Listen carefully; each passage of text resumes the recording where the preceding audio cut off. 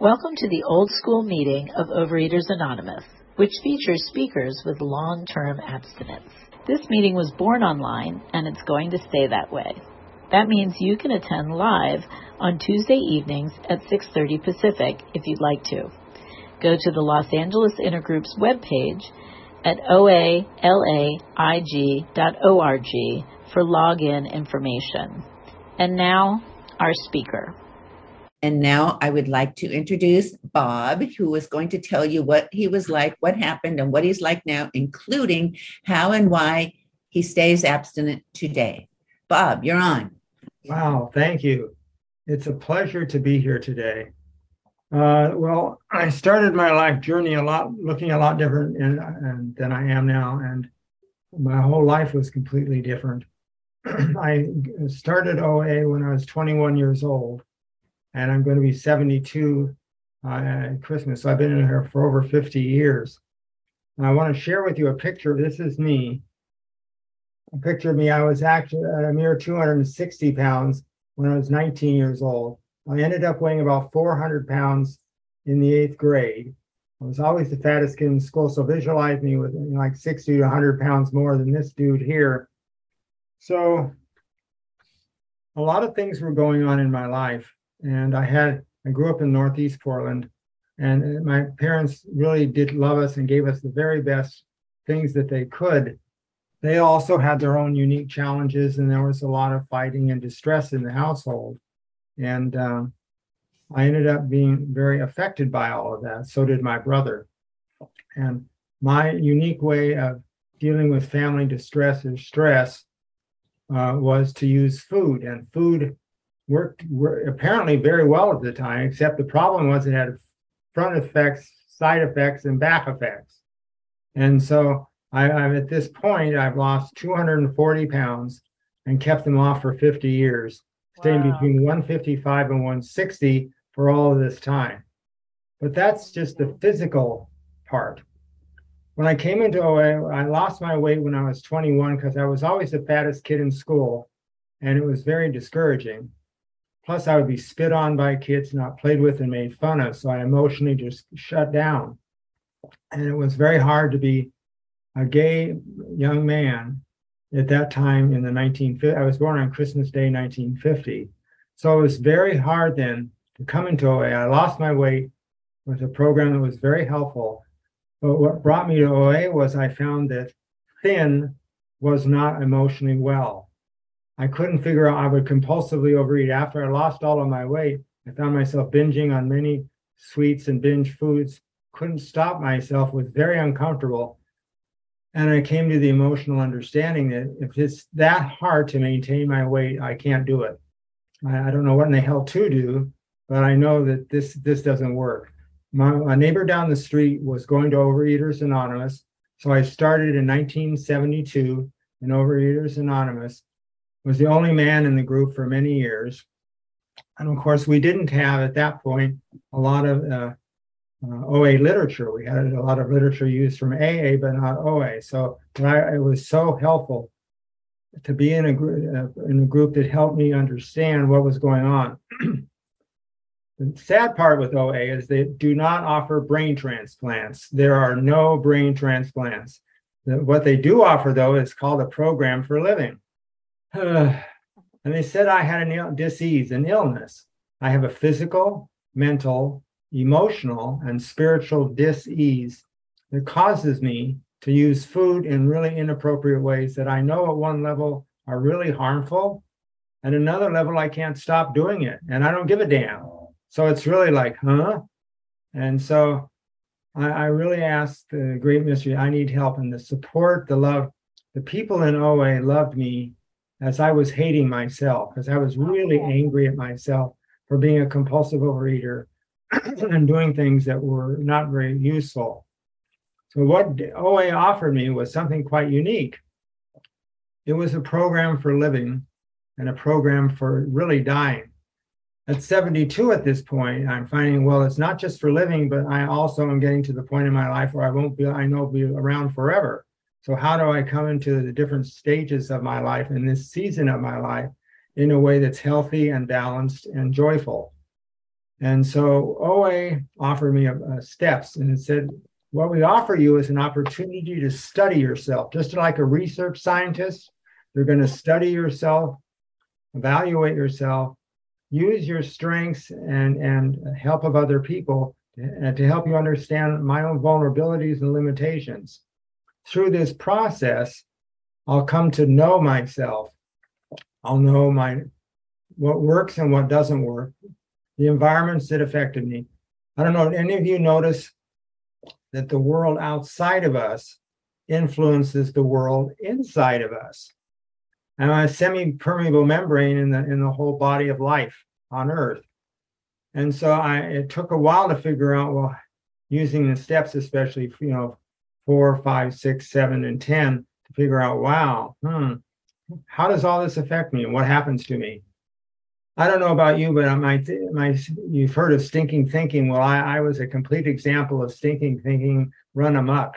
I was very depressed and shut down emotionally and really withdrawn. And so I didn't know all of that until I came into OA, and they started to help me look at my life and my response to my life. So what I did is I made a decision. I'm going to have fun at recovery. My life before was very difficult, and I wasn't having a good time. So I said, I'm going to make my recovery a celebration. I'm going to celebrate it and notice what I can do. I also made a decision, since my body has resisted my best attempts to kill it off in every way possible, and that it works is quite a miracle. I made a decision. I'm going to be kind to the being, the imperfect, wounded, confused being who lives inside of my own skin. One of the things that I ultimately decided to do was come up with a term of endearment for myself. I call me Bobby Sweetheart, instead of all those other mean, not nasty terms. And if I'm really having a terrible day, I kiss myself and I hug me, because I need it. We need love at a time when we're feeling most crappy, right? When we're feeling not good, physically off track, emotionally, mentally confused. That's when we need love and TLC. So I made that commitment to really honor myself with every choice I make, moment by moment, day by day. Affirm to myself that I find joy in all the things that sustain me. And what are the attitudes that really save me? Since I had mastered the art of negative thinking, I used to make myself sick by being mean to me, swearing at myself, and being super unkind. And I realized that just brought me to hell. It did not help. I mean, I don't know why I do the wacky things I do, but beating myself up doesn't seem to help fix it. So I need to be kind to the part of me that's really confused and doesn't get it. And that part needs love and complete acceptance. So I also started being thankful, gratitude. So I think for me, one of the key attitudes to cultivate has been gratitude. Gratitude, what higher power has given me. Gratitude that sometimes I'm very confused and make really unwise choices repetitively and get so really confused. And I say, God, I don't know what of them I need, but whatever it is, bring it to me in a very gentle way, because I can easily beat the heck out of myself. P.S. Thanks, God. And step by step, over the 50 years I've been in program, can you believe it? One day at a time, my life has been directed step by step to exactly what I need. So what is this OA program anyway? Well, they have some things they suggest you do. These are suggestions, of course. I really appreciate the where do I start, everything a newcomer needs to know, introducing Overeaters Anonymous. So I think all the materials in OA, the literature is super. Abstinence, what I consider for myself really is making an amends to my body, mind, and emotions through my daily food choices. But it's not just what I feed myself physically through my mouth, but it's what I feed myself from my head. Do I nurture kindness and compassion and self-respect in my head for me? Because those are essential nutrients also. I love the tools of recovery. And so over time, that's how I actually do. Well, at first, of course, I had mastered the art of compulsive eating, and I did not know what to do, how to change it. So they suggested, well, contact a member of the program, get a sponsor. So I had a food sponsor and I had a step sponsor. The food sponsor, before my cooking habits were Hamburger Helper and fried potatoes. I knew something had to change, and Wholesome Hostess products. I love Wholesome Hostess products, but I needed to change. And I said, well, So I went to a nutritionist and a program. I found some healthy ideas. I needed a new way of eating. At this point, then I learned how to feed myself. So I called my food sponsor up every day. We talked about a food plan. I wrote down what that would be, and I committed to it. And I noticed when I did well and when I didn't, and then we got feedback to alter it. At this point, I needed an ideas of breakfast, lunches, dinners, and snacks. Because does anyone still here enjoy eating? Even though you're a compulsive overeater, can you enjoy eating? Yes, you can. Hopefully you can. I need to enjoy it. So I eat like 16 to 18 servings of vegetables and fruits every day. I just had a big salad with a salmon burger and some crackers just before coming over here to fuel up my body. So I needed ideas. So that the food was important. Also, of course, a plan of eating. Sandy, are you saying 10 minutes? We need to hear that. Thank you. Oh, sorry, I already holy opportunity. So yeah, the tools of recovery, a plan of eating, sponsorship has been invaluable. I can't tell you how the meetings have been so helpful. We do together what we cannot do alone. And we hear how each of us are going through our journey, applying these 12 steps. Yeah, and so the meeting telephone. Well, when you're reaching for the Wholesome Hostess product, and if you haven't put it in your mouth yet, reach out and call someone, just right in the middle of it. That has invaluably saved me. Also, writing. I love the tool of writing. It has been so helpful to put things down, to notice my patterns and contemplate alternatives. The literature is incredible, and coming up with an action plan. So these are things that really have been incredibly valuable for me to do. Also, it's helpful for me to be aware of my limitations, so keeping a journal and writing, I can be aware of the people, places, and events that really affect me and can overwhelm me. And so that's been very helpful to have all that, to learn that. Now, remember, we're learning through this whole program. So you begin where you are, and then you gradually change your entire life. I don't know, by the way, along the way, I also fell into the use of alcohol and drugs because my first relationship introduced that to me.